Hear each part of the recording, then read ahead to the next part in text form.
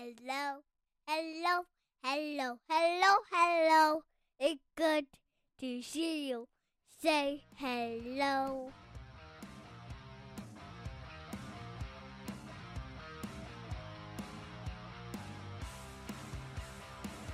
Welcome to the Huskies Hockey Podcast, your number one resource to remind you that we're going to be able to watch UND on Friday on CBS Sports Network, and Clevin won't be playing because he's kicked out for his fourth game misconduct of the year, which is rather impressive, actually. I'm Weldy, sitting with Andrew here, talking all things Husky hockey, college hockey related, and obviously, huge matchup coming up with North Dakota, and it's the team I hate the most out of anyone.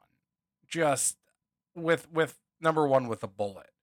I used to think, Andrew, you were on the same boat, but now I'm starting to think you actually hate Duluth more. Where do you put in the rivalry scope here? I mean, yeah, historically, North Dakota has gained more cumulative hatred from me throughout the years. But yeah, the Duluth hatred is more of a modern incarnation, and it's really picking up in intensity. So I don't know if it makes sense to compare relative hatreds, but yeah, there's no love lost from me when it comes to North Dakota. Let's just keep it at that. Especially if St. Cloud's playing North Dakota that weekend, the hate meter is starting to crack. So yeah, these are the green bastards, and they always will be. Yeah, I don't like North Dakota, but I hate Duluth as well, and they have it's a different kind of hatred, and I feel more upset when they win, because like when North Dakota, like when they won their last national title, that didn't feel like a fluke to me, or it feels like flukes whenever Duluth wins. So maybe that's the difference. I don't know. Yeah, I got you. That makes sense. With we didn't really talk about it last. Of course, we have a 2-hour podcast, and I'm like, God, I didn't touch on this topic that I wanted to. Coming off of a bye, so hey, we didn't get swept. That we didn't underperform on the bye, so that's nice. Now, when do you think this bye came at a good time or a bad time for this Huskies team? Um, I guess I didn't give it that much thought. I mean, there's benefits to both, I suppose. Kind of want to. You don't like to take the bye because then that gives you a chance to flush out any negative feelings from the Duluth and Miami weekends that much quicker. Obviously, having the bye, though, gives you a chance to work on the things that we've been grousing about of late, namely special teams, and also gives you a chance to get some rest, and guys like Brand who haven't been in the lineup for a while, maybe get them healthy. So I can see both sides, but it sounds like you have a hotter take here. So what's your feeling about this? No, I wouldn't say that I have a hotter take or anything like that. It's just that I can see both sides, like you said. I do think it came at the right time because we don't know the extent of Meyer's injury. Right. I do still think he's probably hurt a little more than what's let on, or maybe not let on is the right, but I do think that there's something maybe a little bit lingering there.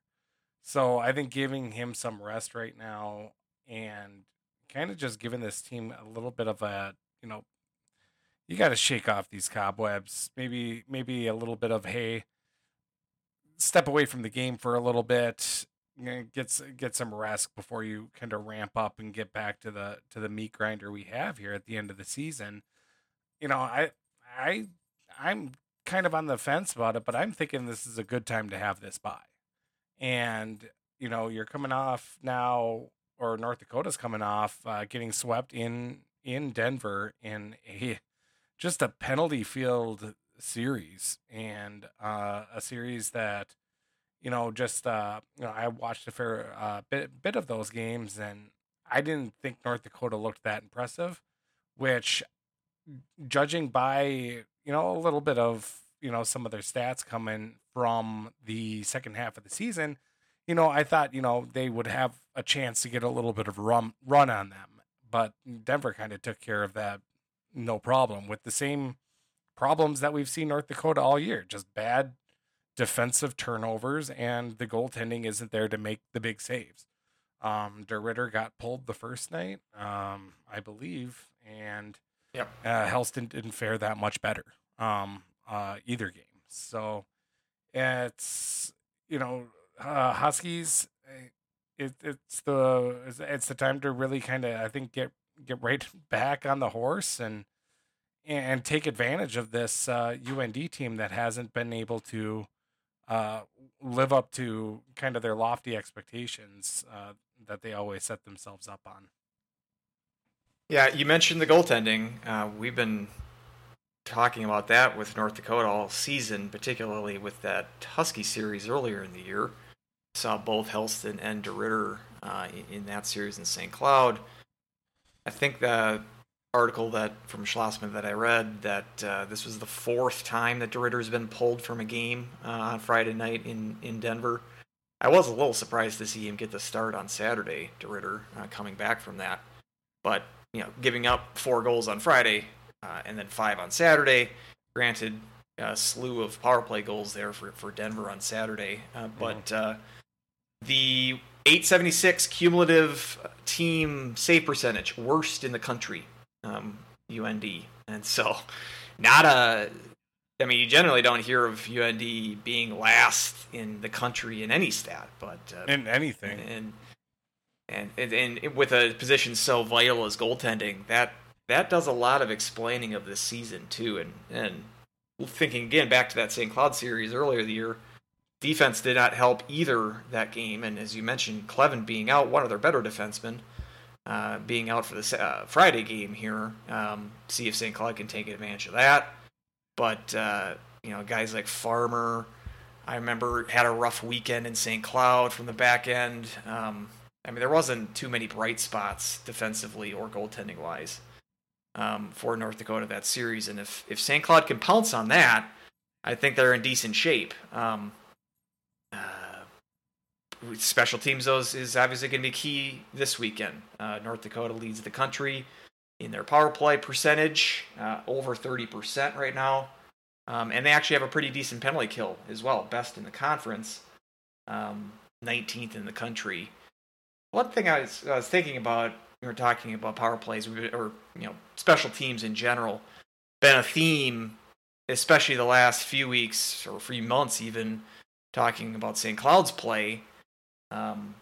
Thinking, just looking at the nationwide leaderboard for power plays, I'm wondering if we're talking about St. Cloud's struggles on the penalty kill, and then inversely, St. Cloud having right now tied for 10th best power play. Wondering if those numbers are a bit skewed because the conference as a whole is a very good power play conference. Right now, 6 teams in the conference are in the top 15 in terms of the best power plays in the country. Only Miami, at 17 and change percent, has a power play that's under the nationwide average.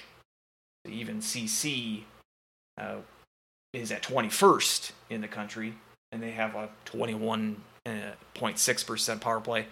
So, very good power plays is sort of the theme of this conference. And so it's not surprising when you look on the flip side and you see only 2 NCHC teams have an above average penalty kill, North Dakota being one of them, and Colorado College, perhaps surprisingly, being the other.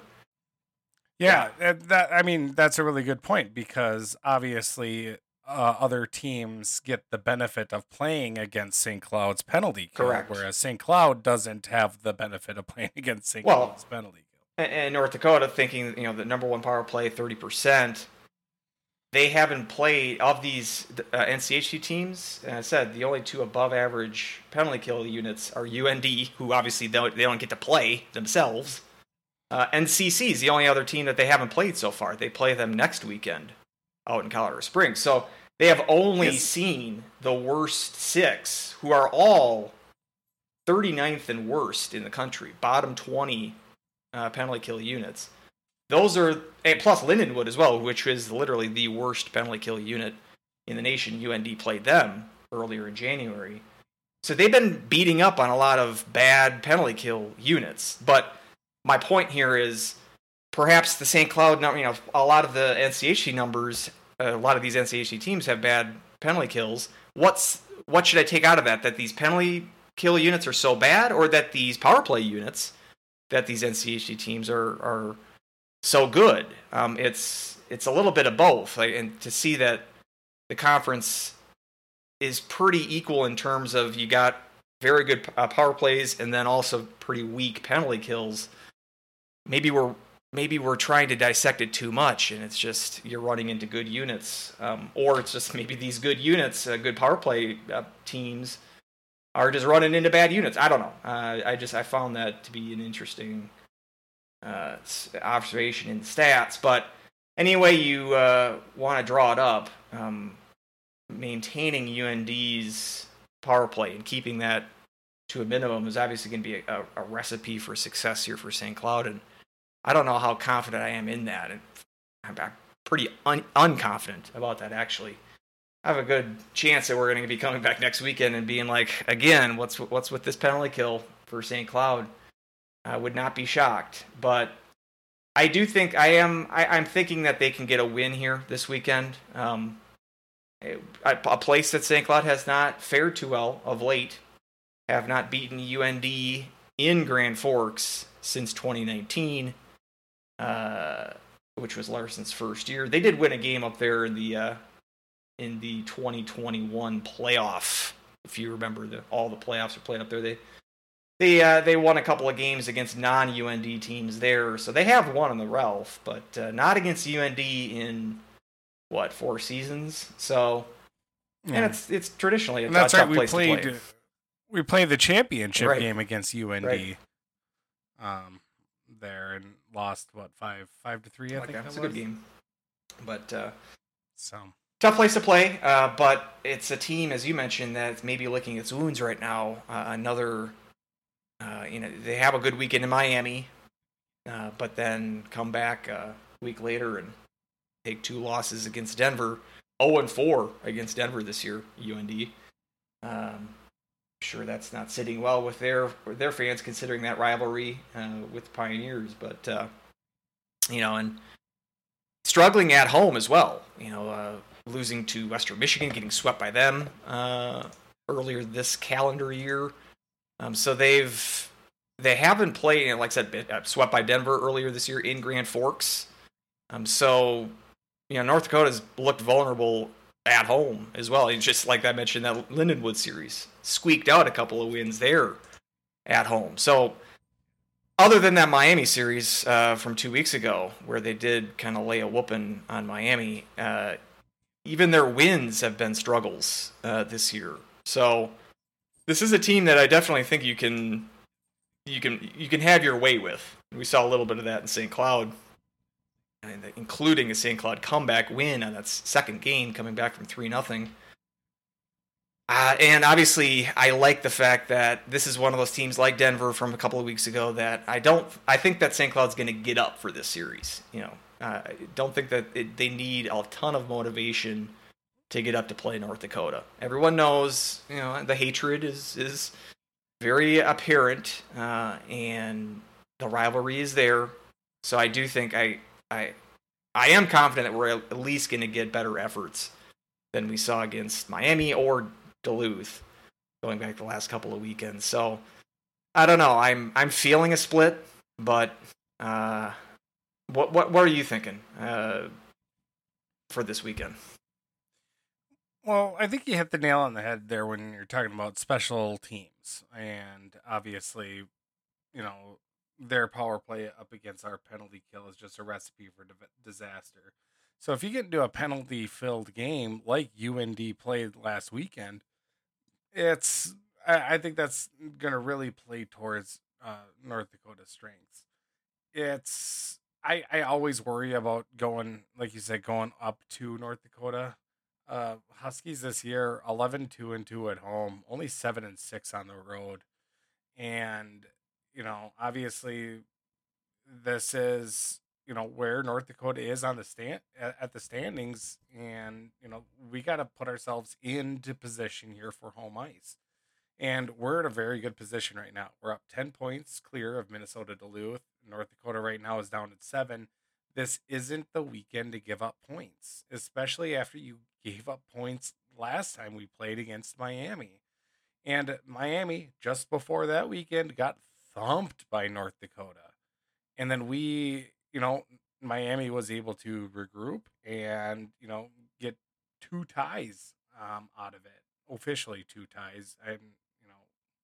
Whatever for the shootouts. But it's just like we have to come out with some urgency and some effort and really take it to North Dakota, because we can't, I just worry about that rebound effect, whereas North Dakota I don't think played that well up against Denver, and now they're going to play St. Cloud and look just like gangbusters. That's what I'm worried about. So it's just that instance of, I mean, if you're going to take charge of the season, I think this is the weekend to do it. And you have those 2 missteps here with the last 2 series, but that can all be kind of washed away if we have a great solid effort here this weekend, and really come out with the majority of the points here at the Ralph against a team that this is a team you should take care of. And it's a team where they're not playing well cohesively. They're not playing well in their own end. They can't stop a puck to save their life. Like on paper, this is the series where we should be able to get it done. But it's some of these little X factors that are creeping in. And it's like I'm a little bit worried here of a letdown, and I'm really hoping that's not going to be the case. But this team really needs to show me something here this weekend. Another key would be, and we talked about this last week, about St. Cloud's slow starts, and going back to that St. Cloud series, the series in St. Cloud, I should say, in December. UND had leads after the first period in both of those games. Led 2-1 on Friday, 6 straight goals for the Huskies. They led 2-0 after the first period, then added a third goal in the second to go up 3-0 on Saturday. 6 straight goals by the Huskies. We've been talking about the slow starts here, kind of. I'm not counting on that again. I'm counting. I mean, part of the narrative for Notre Dame, for North Dakota this year has been really poor third periods. So I think that gives you a hint as far as this team struggles to give a full 60-minute effort. Talking about North Dakota, I think definitely we'll be able to tell. I think, especially on like the Saturday third period, 6 periods of hockey that weekend. I would expect St. Cloud to still have more gas in the tank and be able to, if the game is tied or 1 goal difference or something like that, I'd feel confident being in St. Cloud's shoes going into the third period situation like that. But digging themselves too deep of a hole is what I kind of worry about, because that's what we've been seeing, not just, as I mentioned, with these North Dakota results from a couple of months ago, but just in recent weeks, St. Cloud digging themselves holes that they've been unable to overcome. And so keep an eye on that. Watching the first period on Friday is going to be very interesting. I think, as I mentioned last week, you see that first 5 minutes, if we are seeing the same kind of lethargic, where is this team, where are the Huskies? Have they woken up yet? if we see that first period on Friday, I'm going to be worried for the weekend.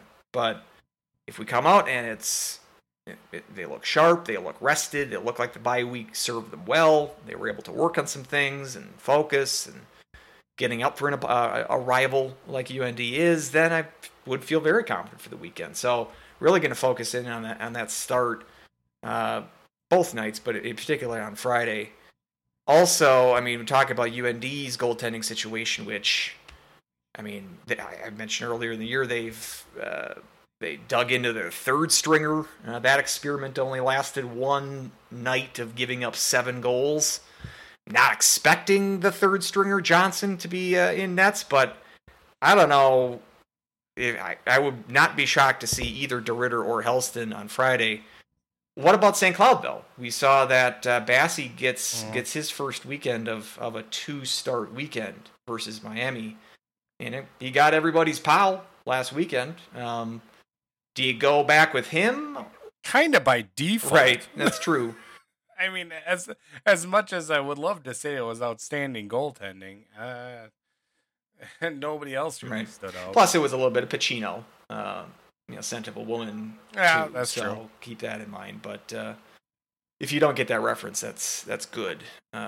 Continue to be in the dark there. But do you go back to Castor, throwing him in net on Friday, or are you sticking with Bassey? What are you feeling with the goaltending for the Huskies? I think you go back to the rotation. After a couple games with Castor out, I would say throw him in there on Friday, and then Bassey coming back on Saturday. That's kind of what got you here, and what was so dynamic in the first part of the season that hasn't really, or that consistency hasn't really been here that second half. And maybe that's not a bad thing, but it's kind of getting back to that warm, comforting feeling. And it's weird to say that splitting time with goaltending is a comforting feeling, but I do feel that that's you dance with the girl that brought you, and I think that's what worked at the beginning of the year, and continue to ride that out. So, saying that though, I do think I would feel a little bit more comfortable with Bassey in net versus Castor in that environment, but I would still say get the reins of Castor on Friday and go back to your rotation. Yeah, I could see that happening. I could see Bassey starting on Friday as well. I've said it before. I don't like the idea of making a decision on Tuesday to say that you're going to have a rotation. Like, if you're going to throw Castor in on Friday... Well, that's why we have the podcast. That's true. That is what we do. We can do that. But if you're gonna put Castor in on Friday, like, don't already plan on having Bassey on Saturday. If Castor stands on his head, then he gets Saturday as well. Like, that's how I would play it. I wouldn't mind seeing Castor again, even though, like we said, Bassey played very well on versus Miami. So I really don't have a strong preference there. I'm God, in our season preview, did you ever think you would utter that sentence? No, there's a lot going back. There's a lot. I'll have to listen to that coming up, because after the regular season ends, and have to go back to the predictions of the standings. Our predictions, which I'm sure, is a nightmare. Yeah. But it's always interesting to go back to that, because there's things that, like, I'm sure we weren't struggling to pronounce Dylan Anhorn's name because you are part of the Anhorn clan, as we've mentioned. But I'm sure going back then, like, I remember, because he scored the first goal of the year, if you remember the St. Thomas game. And I remember in our podcast after that, I'm like, I'm sure everyone had that on our bingo card. To now look back and be like, yeah, Anhorn, and then his injury is kind of going to be this big key that St. Cloud needs to overcome. But perhaps being the best player they've had this year, I don't think we were ever having those kind of expectations. Even with Cruikshank, too, although Cruikshank's cooled off of late, but carried them for a large part of the first half, too. So just going back to beginning of the year, what our mindset was is always kind of interesting. But I'm sure, too, getting back to this UND series, at that first preview podcast, we were not thinking about UND being in 7th place. when they're going to play No. this series in Grand Forks in late February. So, lots. I'm trying to think. I might have had them at 1. Think you did. I know you didn't have Denver. I had Denver. I didn't have Denver, and I think I even had Duluth at 2. Really? I think I had Denver at 3. Yeah. I'm sure I had both of those teams in the top half, but I can't remember. Again, I know I had Denver 1. I had Miami 8, which looks like decent picks at this point. But yeah, the rest of it, I don't know. Yeah, and I think I had Omaha. I know that because we've been over that since then. So, but yeah, it should be an interesting weekend of hockey. And like I said, I don't think this is, even though you look at them 7th place. I don't think of this as like you got to get the majority of the points. I think you just need to get a win. Number one, I mean, 4-game losing streak, as you mentioned, has been a while now since we won on the road. I haven't won on the road in 2023 yet.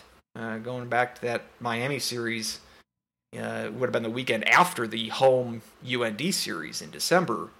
Last time this team has won on the road, so we want to get off the schneid in that regard.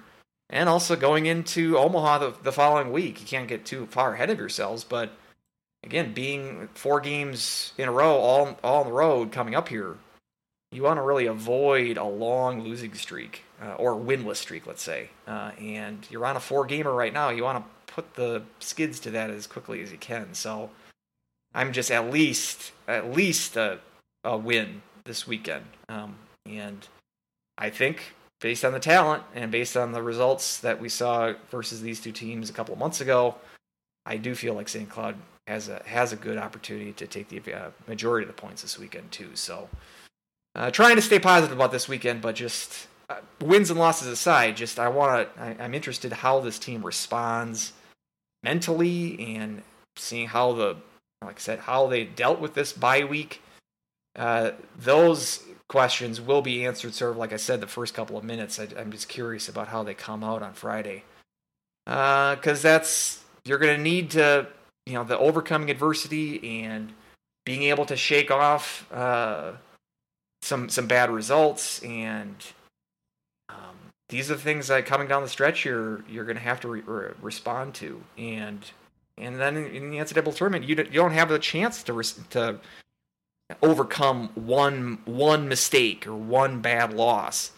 It's because it's a one and done situation. So I hope that this team mentally is in the right spot, and maybe this past adversity has given them that sort of lesson, and they've turned around here. But we won't figure out whether or not that's true or not until they play these games. So very intrigued to see this weekend. Yeah, and kind of the one person that I'm really looking at here to, I don't know if step up is the right word, but it's, I just, right now we're on a 4-game pointless streak with Okabe. And, obviously, I think he's done a lot of other good things that has not come up on the score sheet and all, but the 2 games at Minnesota Duluth, 2 games at Miami. I mean, those are games that you expect a player like Okabe to really kind of step up and perform. And, being blanked on the score sheet in all 4 of those games, that's, I don't know, a little bit frustrating to kind of see that. We talked a little bit about Crookshank as well. I mean, he's pointless right now in 3 games. His last goal, it was a 2-man advantage against Minnesota Duluth. So it's, we've got a couple of people who, haven't been putting the pucks in the net. Obviously, Miller, I think, is one that's just been incredibly snake bitten this year. But, if we get these guys back rolling, I think we can do a lot of damage. And maybe I think it's good that we're hitting that slump right now. I remember it was, when we made our run to the championship game. I mean, Miller was a key part of that there when the chips were down in the NCAA tournament. So it's, I think just getting some of these guys back. Hopefully that the bye week, that rest did a lot of good for them. They're going to come out refocused, and and we gotta like I said, take care of North Dakota. This team, can still put the puck in the net. They are, um, still really dangerous when it comes in the offensive zone. Jackson Blake is, probably one of the best, one of the premier freshmen there in the country. So it's, they still have a lot of weapons, and it's just capitalizing on our chances is going to be, is obviously going to be the main factor and the main key. And this is the weekend to do it, and this is against the team to do it. Like I said, sitting down in seventh place, it's I don't know. I don't know. I would hate to drop out of home ice, especially when we were talking about that home ice record. And I'm worried about it right now. Maybe I shouldn't be, but I'm worried about it. And we've got just these last couple of games, like you said, Omaha next week and the week after against Minnesota Duluth, who we've already dropped 2 games to. I don't know. I just want to I want to see a lot of positives this weekend, and I'm just nervous that's not going to happen. Yeah. So just by the sound of it, I'm a lot more pessimistic than you are, which is a little bit of a turn than the norm. Yeah, well, it's good to change it up. Yeah, I'm not terribly worried about falling out of home ice position. Essentially, your magic number is 3 regulation wins.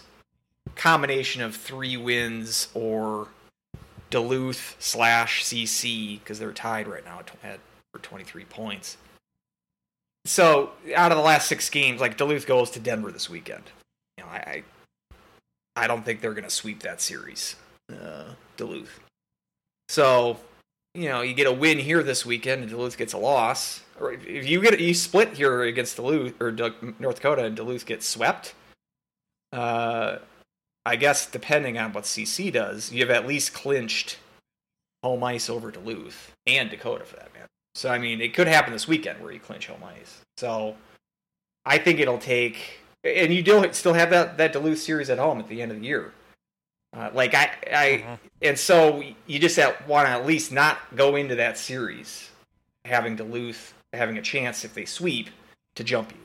And Duluth having Miami next weekend obviously bodes well for them strength of schedule wise, but you got this Denver series here, which you might be able to gain even more ground on Duluth this weekend. So I'm not terribly worried about it yet, but I might be.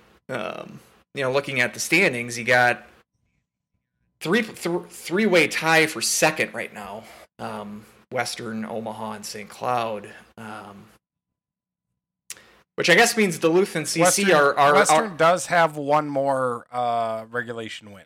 Yeah, I mean, it's kind of moot to break the tie because, St. Cloud and Omaha haven't even played each other yet. But if you were just to get practice on tiebreaker scenarios, Western would be second place because they've got the more regulation wins than both Omaha and St. Cloud does. And St. Cloud, I believe, would hop Omaha because of a goal differential. I was looking at that this weekend. Again, it's moot because they haven't played each other yet. It'll work itself out at the end of the year. But I guess three-way tie for second means that Duluth and CC are tied for third then, using Omaha math. And hashtag Omaha. And then that would make North Dakota in fourth and Miami there in fifth and last place. So we can use that criteria from now on. But looking at that, so you got the clump of teams at 33 there at second place right now. Western is in, I think, the only position to really threaten Denver right now because they still play Denver. They played 2-game series at Western Michigan. It's the only time that they're going to be playing this year in the regular season. And so is next week like the one time for everybody then? It might be, yeah, because North Dakota and CC play. And Miami and Duluth. It must. I don't know if they scheduled it like that. Yeah, maybe it's. I would They almost. scheduled it for this weekend. God, that's so weird. It is kind of. It's almost too much of a coincidence to not be planned. Right? But however, I don't know why that's like Like necessary to do. I would think nothing of this if this happened in December. Like Well, I would think wonder- nothing of it. But the fact that it's the second to the last. Well, I week of wonder the series, the one time, like when St. Cloud played Western in the first half.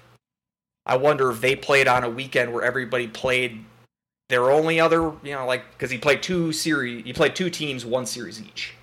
I'm wondering if they do it one weekend in the first half and one weekend in the second half for everybody. I kind of too lazy to check on that, but yeah, I guess that is the case for next weekend. But so if Western sweeps that series, got to come up with a name Right. for that. Trying to catchy name of like the one-time weekend or something like that. right? But yeah, I mean, if Western sweeps that series from Denver, which is a tall task, but that would give them within, and they play CC and Miami in their other two series. So Western, I think, has the best chance. If they run the table, Denver would have to win the rest of they would have to sweep Duluth and their CC series as well to stave off Western Michigan. So I would say Western has the only other chance to hop Denver.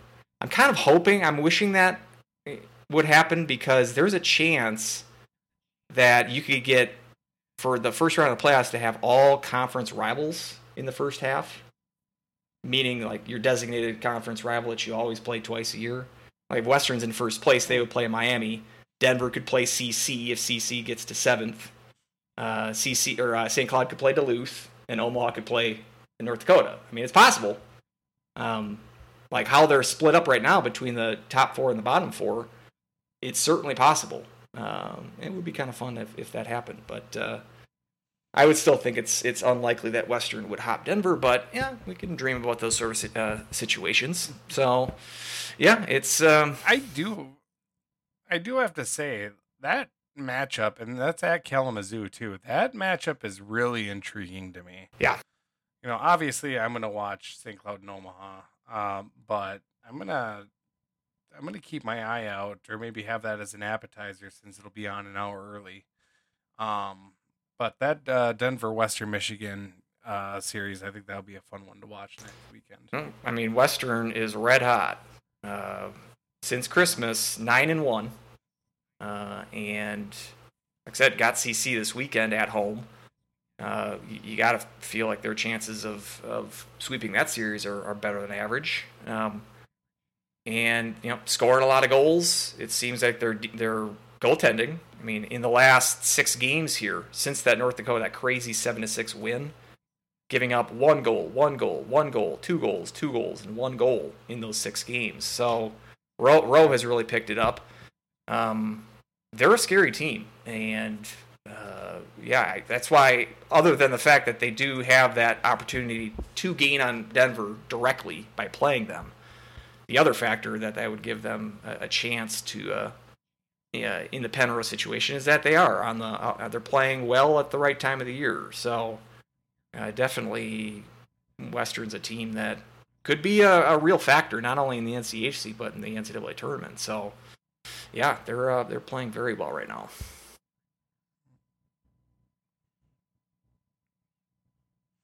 So, any other games did you watch over the weekend? Like I said, I was kind of shuffling in. I watched quite a bit of the North Dakota Denver series, and then on, I believe it was Saturday, I was kind of flipped that back and forth between that series and the Omaha series, and it just felt like it was review after review for both series. I was flipping back and forth, and no matter what game I was watching, they were in the middle of a review. So, what else did you watch? Yeah, I watched a fair amount of that Omaha CC. Watched more of that series than the Denver North Dakota series, which was interesting. Omaha on. There were a lot of people online talking about that. I'm obviously from the Omaha side. Omaha felt that they got screwed.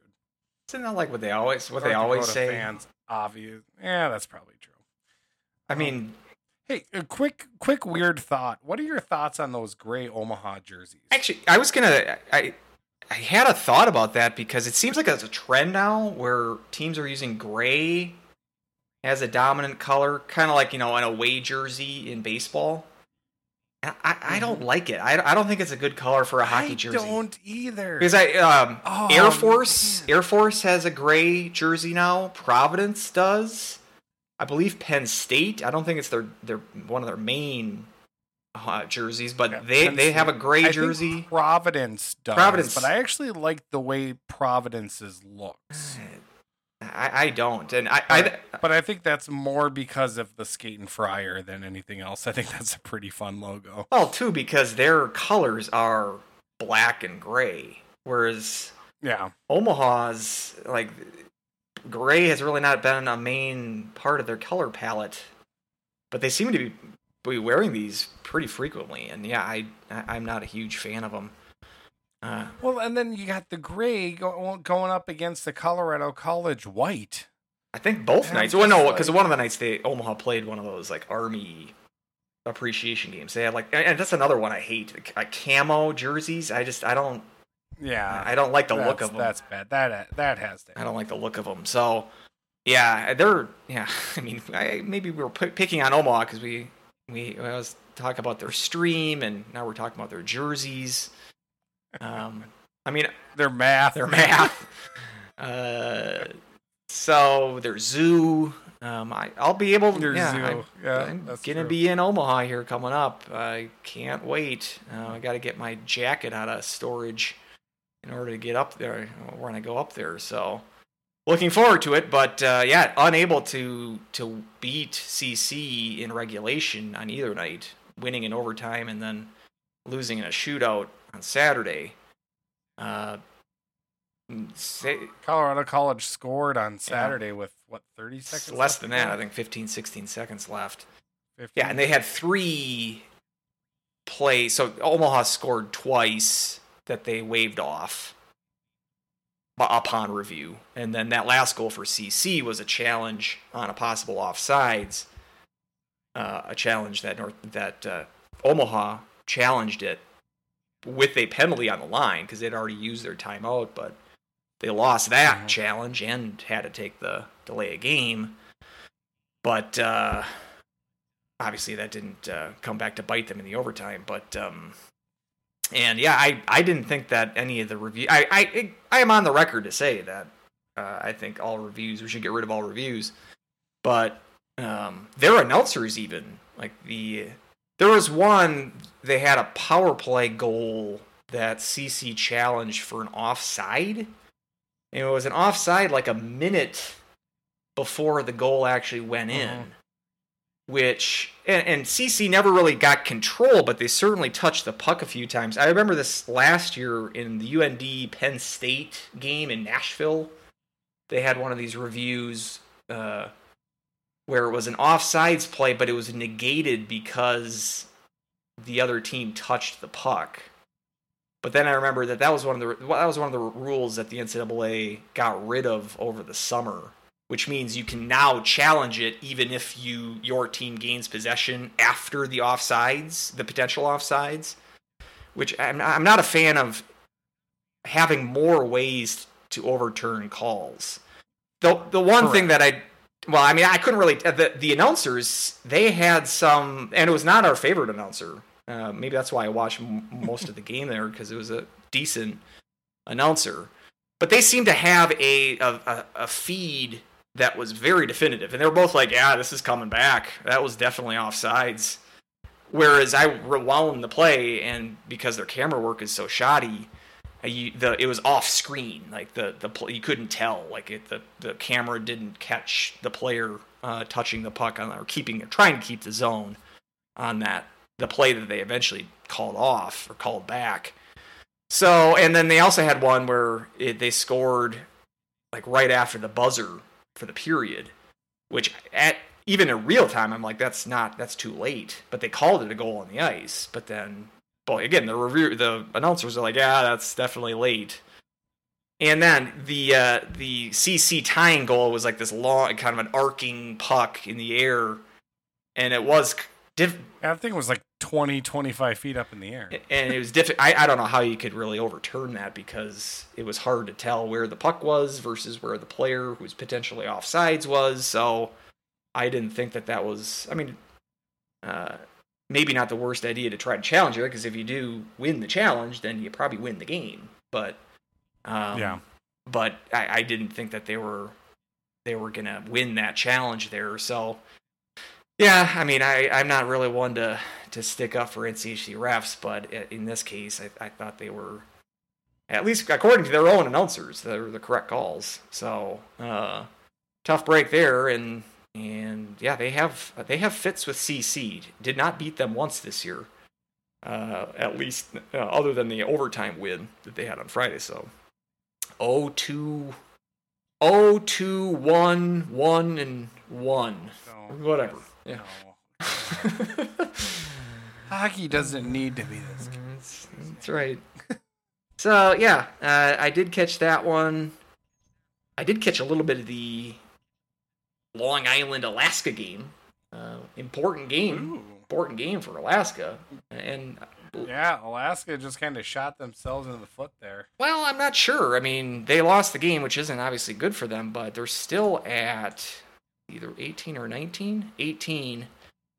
This is updated after the Beanpot went final. I always love it when a Beanpot is decided in a shootout. But so at 18 right now. Man, I bet they love that over at Bashton. Right. And I had mentioned Who won the Northeastern in the shootout, but it went down as a tie for pairwise purposes. But I had mentioned after. What a ride Northeastern has had. They were 44, and what are they at now? They're at 15. I want to get back to them, but I'll finish Alaska first. I had mentioned after their Denver series where they split at Magnus beginning of January. I think at that time I said they had 12 games left, and I said if they go 10-2,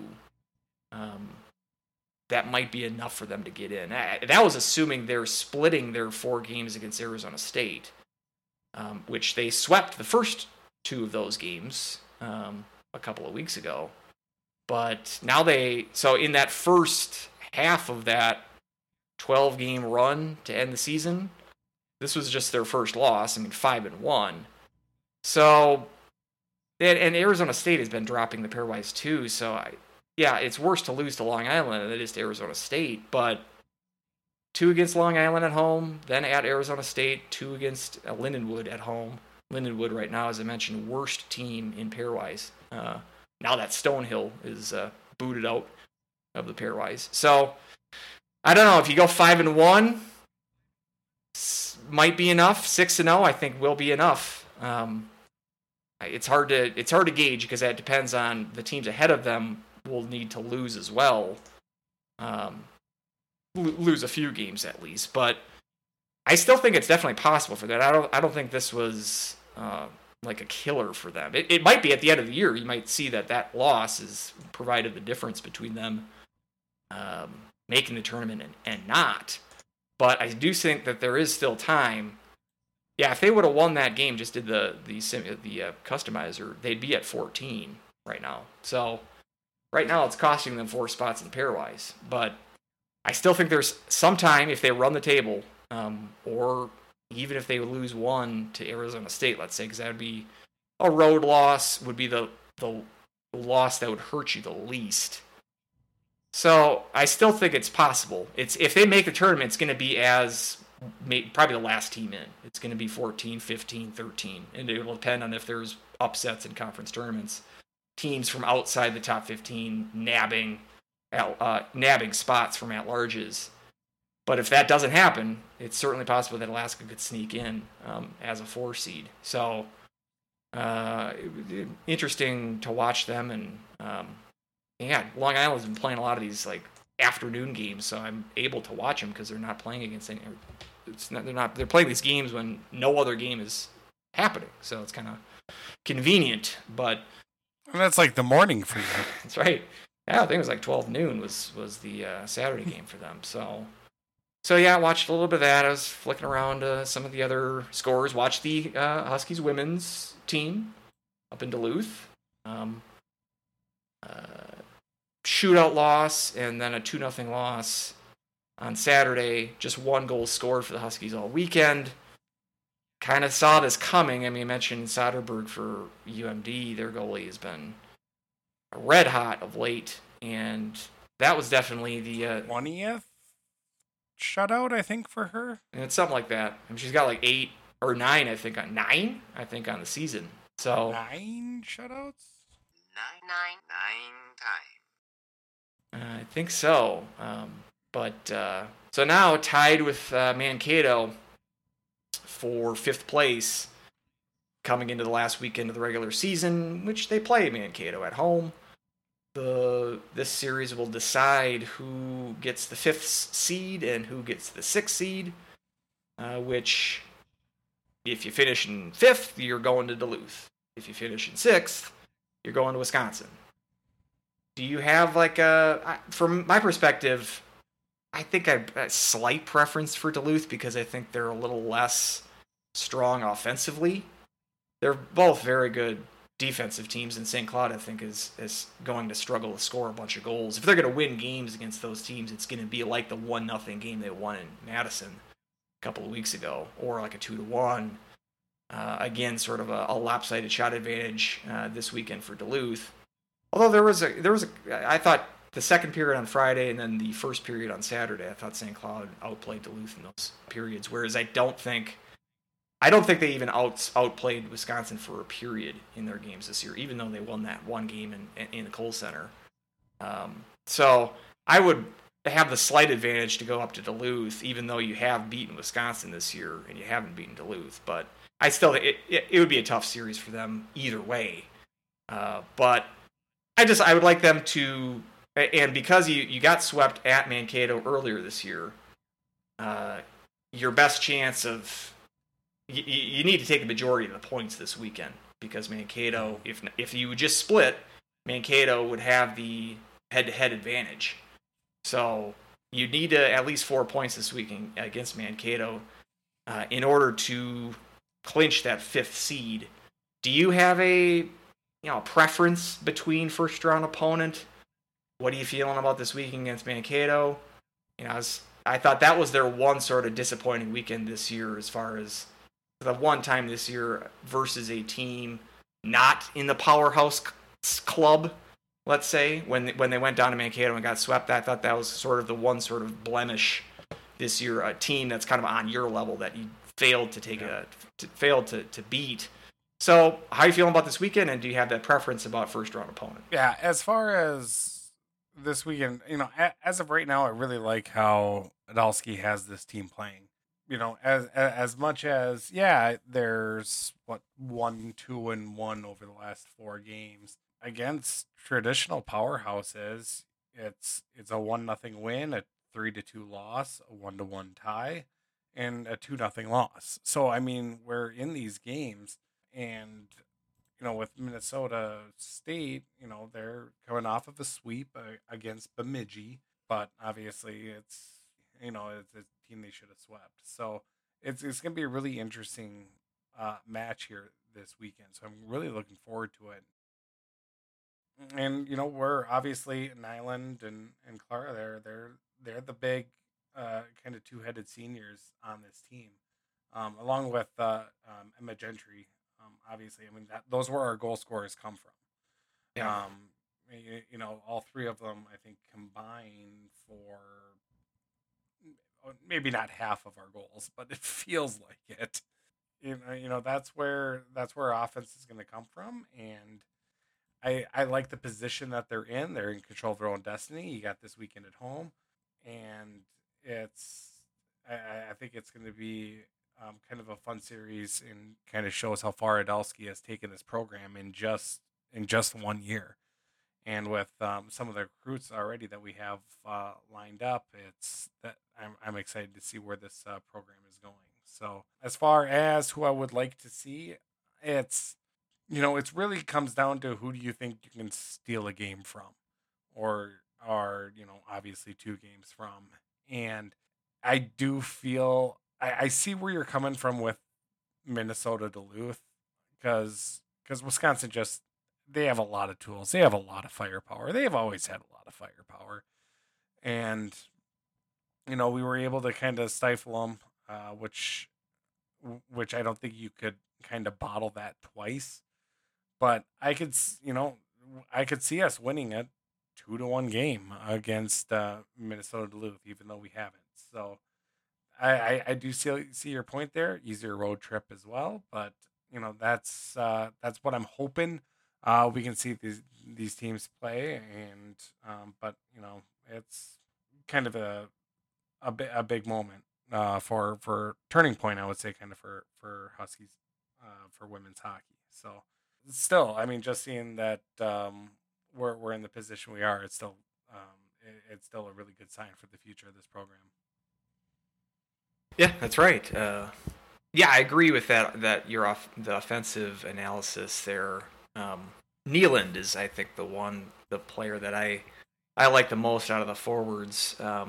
She was really impressive this weekend. I thought whenever they were able to generate a quality chance, she was involved in some way. And again, talking about the men's side, running with a goalie rotation for the majority of the season. Obviously, that's been the case for the women's side as well. And both JoJo Chobak and Tanya Ahola this weekend, 2 good performances from them this weekend. It's been the case pretty much all year for them. Ahola was the WCHA goalie of the year last year, but Chobak, who was a Duluth transfer, has been equally or much of the time even better this year as well. So fortunate to not just have 1 but 2 solid goaltenders in net. You see how that's a benefit for the men's side, and obviously the same is true for the women's side as well. So yeah, even though the results weren't quite there this weekend, I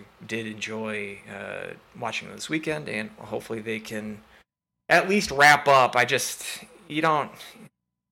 just want to win going into the playoffs. That's the other thing. Like so sweep the series, you're on an upward swing. You don't want to sort of back into a situation and say, okay, we lost to Mankato, and now we got bus ride to Madison here. Like I like the momentum pushing forward, so get a couple of wins this weekend, and then steal a couple of them up in Duluth. I think that's your best hope.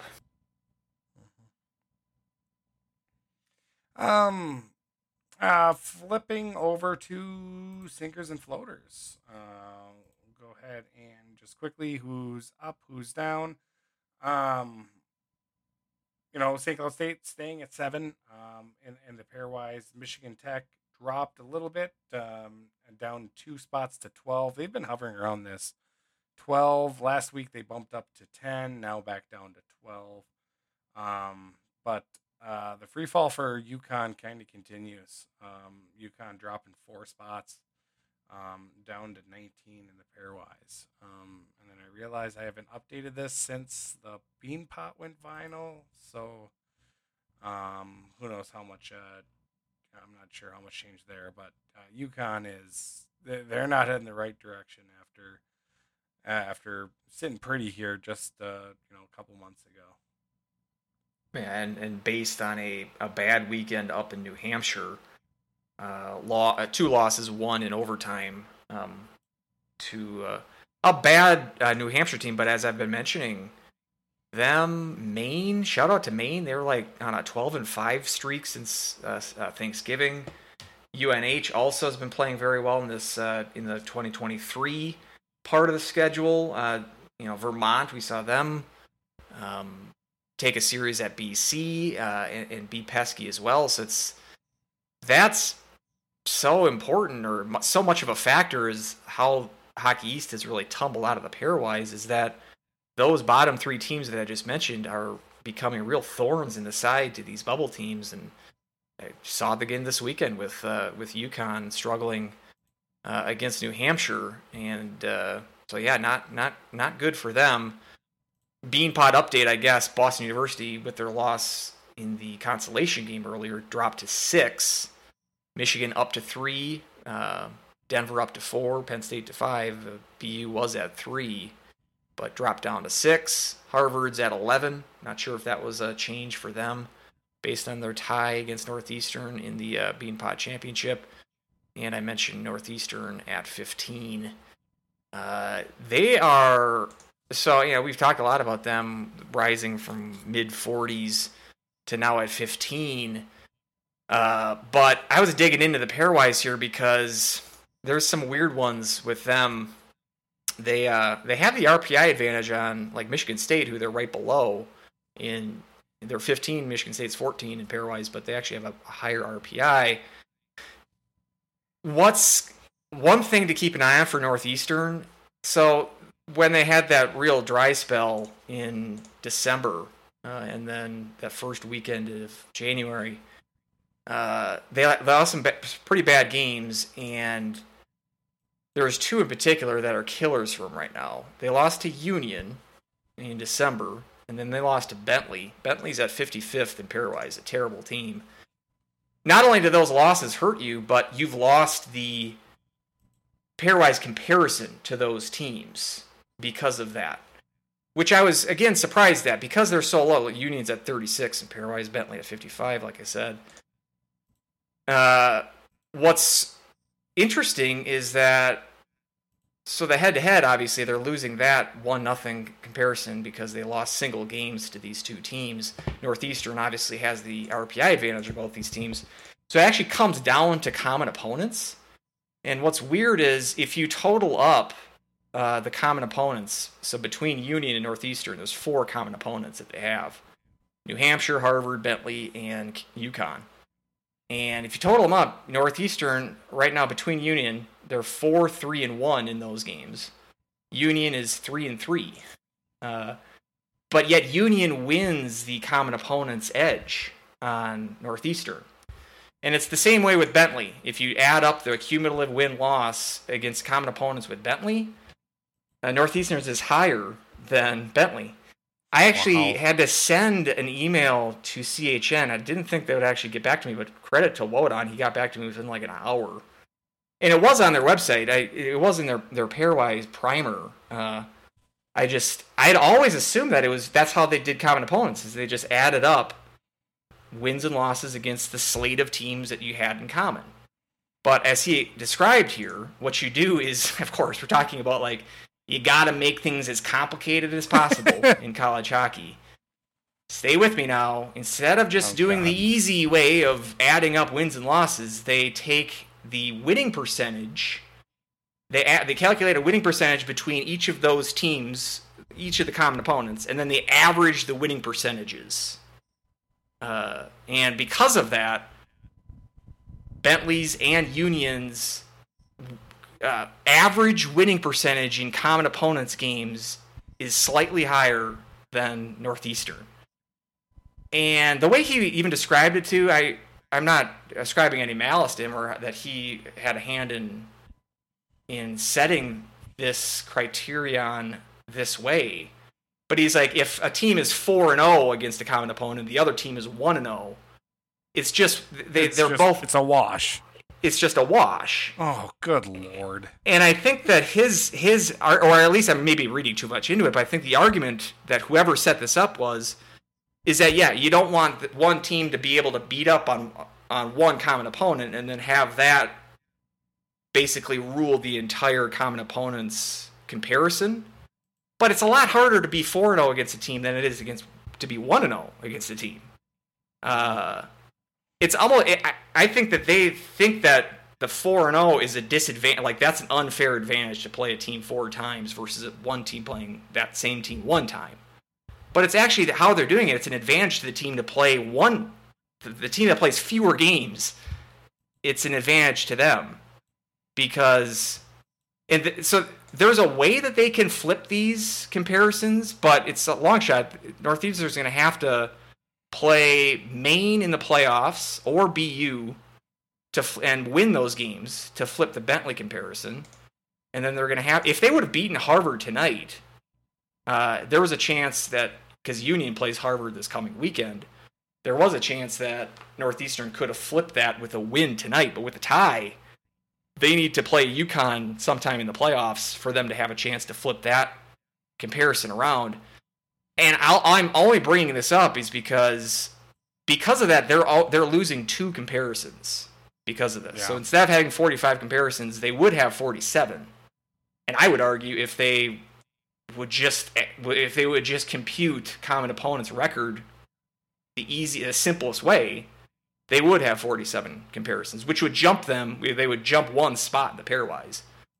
I'm going to call it right now. I think Northeastern is going to be out of the tournament based on not having 2 comparisons. I think you're going to add it up at the end of the year. If they would have 2 more comparisons, they would have gotten into the field. I think it's going to screw them in the long run. So keep an eye on that. They had a chance if they would have beaten Harvard tonight to take care of one of those. But the one, and I guess the moral of the story is just beat Bentley. I mean, they're god-awful. Same with Union. But for them to lose those comparisons based on that sort of Byzantine math, talk about Omaha math, I mean, we're getting real creative. I don't like that, and I don't even care about Northeastern. It's not. I hope he didn't think that I was some jaded Northeastern fan. Couldn't get a rat's ass about it, but I just don't like the. Just keep it simple with the common opponents. I would say, and so there's your pairwise explainer of the day. Is that common opponents are not as simple as you think. Yeah, that is a surprise. Yeah, flipping that Bentley comparison, or flipping that Northeastern, if they beat Bentley, that flips both comparisons. Yeah, that's right, because that's Union, a common opponent with Union. That's right. Yeah. So that would have put them at 13th in the pairwise. And it would help their RPI because losing to Bentley said such a bad team like that hurts your RPI a bunch too. So just a triple whammy losing that game to Bentley. I don't know if there's any other sport. I mean, I guess you can argue with football, college football as well. But you never know what's going to end up biting you. That's right. Just in the most random ways down the line. It's because what was it? It was a few years ago. I say a few years ago, but it was probably like 20 years ago now that they got rid of what was I don't know what they called it. I couldn't remember. It was like the hot hand, where it was like basically they put extra weight into games in the last half of the season. So if you're playing well, like the pairwise favored you if you're playing well towards the end of the season versus towards the beginning. They kind of give you a little more leeway if you lose to bad teams. Yeah, it was like the last 16 games, I think is what it was the cutoff. Which because I think that would mute the effect of non-conference a little bit. Because the majority of teams' non-conference is at the beginning of the year. And I think right now, non-conference plays an oversized advantage in the pairwise. I think, again, that's one of those things they wanted to put that in there to reward teams that are playing well down the stretch. I think Bentley has too much power right now. That too, Maybe that's, you shouldn't name your university after a luxury car. Maybe then I'll have a little bit more sympathy for you. But yeah, I think they would have put that in there because they wanted to reward teams playing well down the stretch. But I think the better argument for that would have been that it makes non-conference less important, which I would be in favor of as well. There's a lot of there's tweaks to the pairwise and that I would definitely be in. And we talked about the how they're counting overtime results. Not just in RPI, but in these common opponents and the head-to-head, that's having a big effect as well. So, lots of things they could clean up, I think. But time for another podcast, I guess. That's right. Well, wanted to also mention Notre Dame. Decent weekend for them in that they beat Ohio State and then tied to them, but that puts them at exactly 500. Up And 4 so- spots in the pairwise too. And they're off this weekend, but then they play at Michigan the last weekend of the season. And Michigan just mentioned at 3 after the Beanpot results tonight. So I'm thinking like, I mean, you could just go into the playoffs for Notre Dame, having them be no more than 1 game over 500. Because then they get swept in the first round. Because they're likely going to play either Michigan or Ohio State or Penn State in the first round of the playoffs. Also a very good opponent. So it would be tough for them to even win a game in Michigan in the last weekend of the regular season. But we can't have them just get swept by Michigan, because then the possibility of them being in the top 15 with an under 500 record is less likely. Yeah. So Yep. I'm thinking like maybe like a tie, like a loss and a tie, or maybe just a split. And then you can even maybe lose 2 out of 3 in the playoffs. Winning a game against one of these top 10 teams in the playoffs might also help you as well. So I would have rather them, because they went to that, they tied that second game against Ohio State, and I would have liked them to just lose that second game in overtime, because they still would have gotten some RPI bump from an overtime loss, but also the loss would have gone down in their record as a loss, and so they would be under 500 if they were to have lost in a 3-on-3. But yeah, so it's weird to root for something, because you can't just say, I want them to win. Like, we want them to win, but then also lose too. So it's a weird position to be in, but this is a decent Wisconsin Rule opportunity. So I am rooting for it still. Yep. We're on the edge of our seat right now for a potential Notre Dame Wisconsin ruled. That's right. So, questions. Oh, unless anything else you wanted to go Nope. over? Nope. Let's go to questions. You haven't even. All right. You didn't even tease any of these before the show, so we're going in completely cold. Yeah, you're going in blind. So I totally forgot about that. I was having some mic issues, which, kind of worried about still having, but I guess we'll find out, right? Brian Moose. Feels like it's been forever since the rout of North Dakota in St. Cloud. I agree. It does feel like that was a long time ago. Can we use North Dakota's 2 series against Western Michigan and their latest weekend versus Denver as a potential measuring stick for how they will look against the Huskies? I guess it kind of depends, in my opinion, what you mean by a measuring stick. Like, is it like how they would compare to St. Cloud and playing against St. Cloud? Or how they are going to play throughout the series, like as a team. And so I think those are slightly different answers. When I feel like, can you use them just as a measuring stick? I don't think we're playing nearly as well as like Western Michigan. And remember, if I remember correctly, that Western Michigan series against North Dakota, where we thought there would be all of the goals scored, and that ended up actually being the exact opposite. So I'm a little bit more worried about using kind of a measuring stick of Miami as a comparable to how we were not able to beat Miami and they were able to handle them with ease. But I think that's just a little bit of my pessimism showing. So. Yeah, I'm thinking, that measuring stick is, last Western Denver good teams, and they're not able to beat good teams. Just looking over their schedule, just 1 win, and that was an overtime win at Minnesota in October.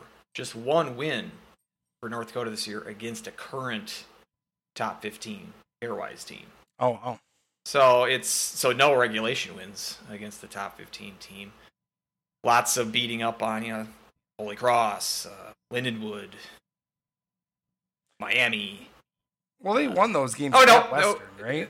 I'm sorry. So they won they had a shootout win, so a tie, but then also a 3-0 win at Western. So I guess two wins against current top 15 teams, but still that's not many, and most of their wins have been versus lower opponents, not very good opponents. So yeah, the battle tested against good teams metric, they've failed that so far this year, and it's up to St. Cloud to keep that trend alive, I suppose. Yep. Red Army Omaha says #fix the nacho. So I think still a little bit upset after the Colorado College series. Would you consider that a split? Like, would you consider that a split? I mean, it's 3 points each, so technically, in that sense, it's a split, right? No, not every weekend needs to be a sweep, getting swept, or a split. Like, there's an overtime win. Yeah, there's some wiggle room in there. I wouldn't call that a split. Like, so if Omaha would have won the shootout on Saturday, would you call that a sweep? I'm sure a lot of Omaha fans would consider it a sweep. No, I know that our favorite announcer would. Well, because it's still a split of the points of the total points in the weekend. I remember remarking about this last year, early in the year last year, when Us Show, like, a lot of write-ups now will say if there's a win and an overtime win, that's a sweep for a team. And I remember at that time, I'm like, no, that's not a sweep. Overtime win is different than a regulation win. I think a sweep should be reserved for 2 regulation wins. But so you don't think that if it's a regular win and an overtime win, even though that counts in the pairwise as 2 wins? Well, I thought that's what you also just said, the 6-point thing. Yeah, I agree. I think a sweep should be 2 regulation wins. Gotcha. Okay. Now, I just want a clarification. Aaron, how many people will UND fans push down the stairs? Over and under 1.5. Reference to UND fan pushing an Omaha fan down the stairs in Omaha. So probably 0. Because it's in North Dakota. If it was at home, maybe there'd be more. So, well, let's hope. I guess I missed that. When was that? That was towards the end of last season. Okay, maybe I don't remember that. I mean, it fits. Like, I'm not doubting it, but yeah, it was 20-something or an early 30-something North Dakota fan pushed like a 60-year-old Omaha fan down in the second. Always classy. That's the one thing we can always say about North Dakota fans. They always keep the class. Dan Jacobson, friend of the show, asked, "Are you picking up Metroid Prime on the Switch?" And yeah, when they announced it, I went ahead and bought it. So I already have it on my Switch, and I've already played a little bit of it. So, yes, by all means, I'm very excited that they finally announced Metroid Prime, which is one of my favorite games of all time, and to see it just so beautiful. So, huge fan. Any thoughts on Metroid Prime? English, Weldy. Do you speak it? Steve Orvis. How can anybody have North Dakota ranked? And a screenshot of the Everything College Hockey Twitter account where they ranked 1 through 20, and they have North Dakota at 20. Again, I'm asking you to speak English. The what poll? I suppose not being on Twitter is helpful, I guess, in your case right now. There's a Twitter account called Everything College Hockey. So they tweet a lot about college hockey and whatnot. And I think actually like Jimmy Murray is part of it, and Gage Osmus is part of it as well. It's Asmus. It's Now this it weekend is. especially. This weekend especially. So, I mean, that's and probably they're why it's putting together their own poll. Huh, okay. Should Yeah, we do their own should we ranking. do our I mean, own poll? Yeah. It's So called they the said that they pairwise. were If we 20. go So, 1 and 20 down the pairwise, that's my poll. so they were doing a top 20. That's my. I mean, I've just mentioned this before. That's my main objection with the Yes Show poll is why do you have a top 20 when only the top 16 make the tournament? Top 20 that's a third of the teams in college hockey. So if we're doing this, so compare that to college basketball. If they're going to do an equivalent poll, that would be the top 120 in college basketball.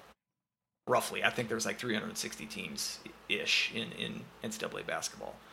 Like, would you really, because this Long Island game that I saw, their announcer made a big deal about second win of the year or second win of program history for over a top 20, a ranked team, because Alaska was ranked 20th in the USCHO poll.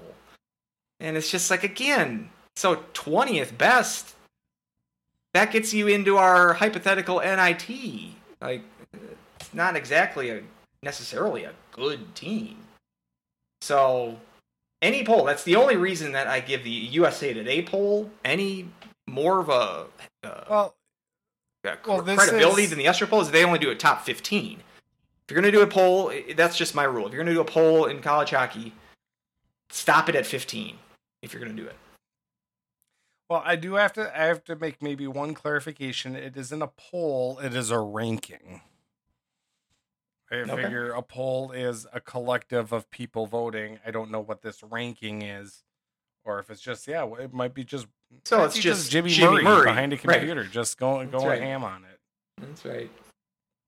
I don't think he would put North Dakota anywhere near the list, but maybe he's turned. We've had people in St. Cloud State programs turn to rivals. Now I shouldn't be even indulging this worthless Twitter poll, but now you got me thinking. Now, if they've got North Dakota at 20, is this like just a chaos poll? Like we're putting BU at 1, and we got Minnesota at 8, and St. Cloud's unranked. I mean, they probably won't be unranked if it's Jimmy Murray doing the poll, but like what? Give me like the top 5. Like are they? Is it sensible or is it just we're just hot takes and trolling here? It's sensible for the most part.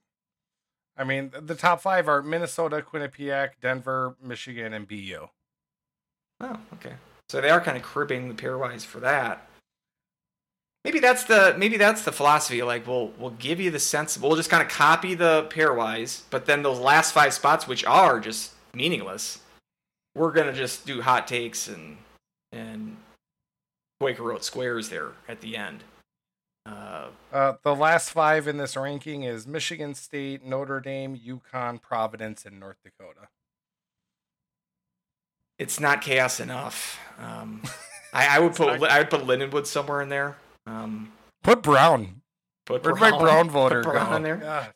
All right, you're seeing it. I just put a cereal brand in there. That's what I'm asking. Where's Kellogg? Right.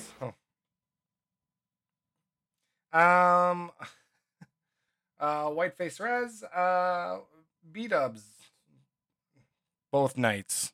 So he wants me to the odds of us scoring 6 both nights against North Dakota. It's possible. They just did it. They did it their last series. Yeah, do they still do that promotion at the Herb? I don't know. I have to double check. I think Raising Cane's kind of moved in, and we switched over from wings to tenders.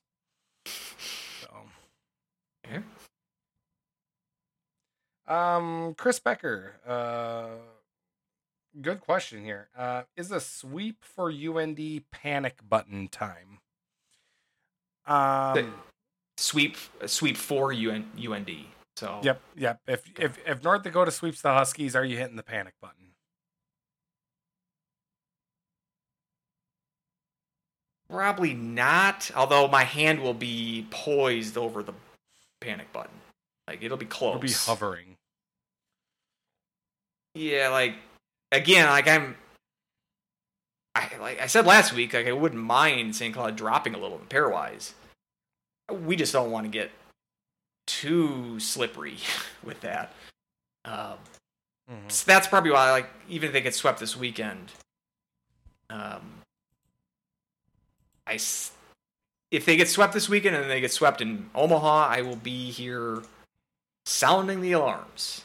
But this weekend, yeah, not quite, but I don't like that we're even considering it, like the question. Like it's getting close to that. But I think, again, just give me a split. Just give me one win this weekend, and I think I'll feel a lot better about this team. And like maybe not. Like if they lose if they win 2-1 and lose 7-1, then who knows? But yeah, I'll try to stay level-headed, and I'll say not quite panicking yet, but again, preparing for a panic. Sure. I do think there's it'll be tough for me not to start like panicking, especially, a lot of it is going to depend on how we lose.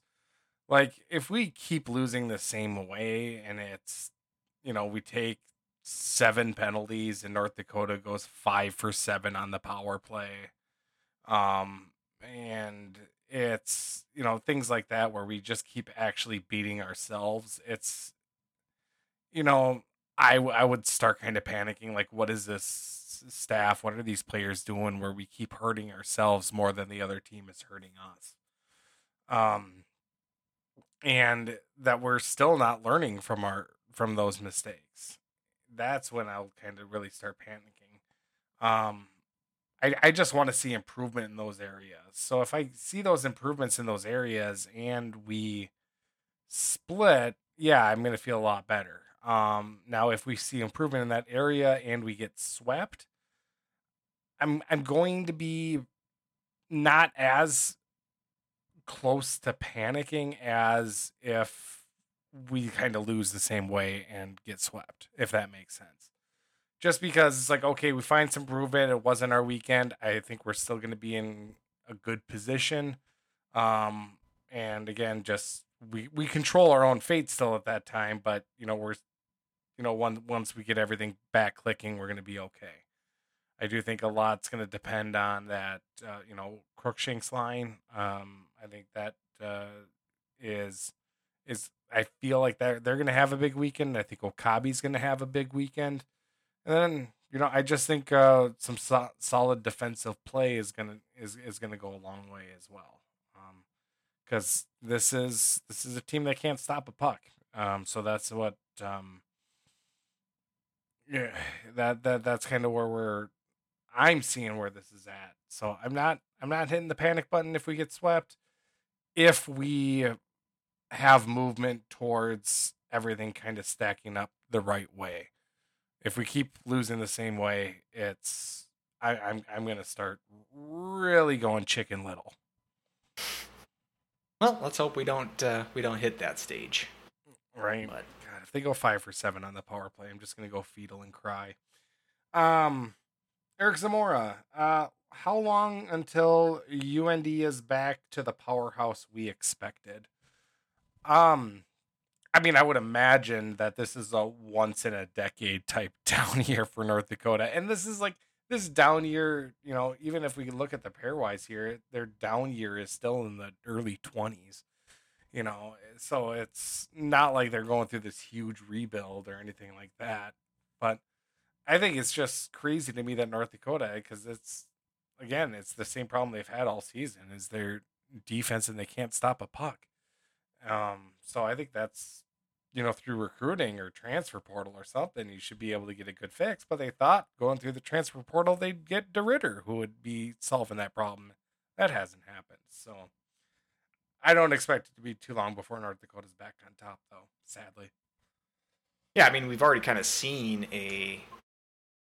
not rebuild, because they're over 500 in both 17-18 and 18-19, but both of those years they did not make the NCAAs, which snapped a long NCAA qualifying streak. They have not had a losing season since 01-02, back in the Blaze days. But they were, at that point, that the 2-year drought, I was even thinking Barry's seat was hot. I'm sure North Dakota fans were thinking the same way. He wins the national title his first year, but inheriting a lot of Hackstall's guys. I mean, he had been on the staff, so it's not like he was fresh to the program, but not putting a ton of stock into the national title winning year for him being the first year. And then as he sort of starts to develop his style of recruiting, it hit a lull there. But to his credit, they come back. The COVID shortened year, I believe they were either number 1 overall or in the top 2 or 3 of that year. They were number 1 overall in the following year, the number 1 overall seed in that tournament that year, and were able to make the tournament last year, even kind of after a first half struggle last year as well. So he was able to sort of right the ship after a couple years of middling. One of those years they didn't even make the NCHC tournament. The only time they have failed to make that, make the XL. So yeah, I mean, North Dakota has a lot of advantages for a program. I mean, that building does a lot of the recruiting for it, and so I don't expect. It was before my time. I mean, I was alive, but I remember looking through the history, years ago, to after they won in '87, like those early '90s teams, they were a pretty bad team. 92, 93, they were 12-25 and 11-23. I can never imagine a North Dakota team having those kind of records. Yeah. So I don't even think the bottom has completely fallen out here. The bottom falls out and they go in 2018, 2019, 18, 17, and 2. That's a disastrous season in Grand Forks. So they got a long way to hit, the depths of where Miami's been for the last decade and CC. And I do think that they're gonna be. I mean, let's not forget, that the recruiting class they brought in this year. I mean, Blake and James have been good. Quite good, actually. But those guys are still freshmen. I mean, if they get another year out of those guys, they could certainly be back next year. And as you said, there's still time this year to turn it around. So I think it's wrong to think that they're dead and buried here for this year, and especially long term. It's just a program that is able to avoid long droughts because of their history and their building provide a recruiting advantage that other programs only dream of. So I don't think it's going to be. I would not be surprised if this is just a blip. But at the same time, and as you said too, the transfer portal. I just think that they've swung and missed the last 2 years. You can call it Driscoll as well. I mean, they made the tournament with him, but he didn't play all that hot for him last year either. And I think that they'll regress to the mean when it comes to getting base hits on transfer portal guys. You know what I mean?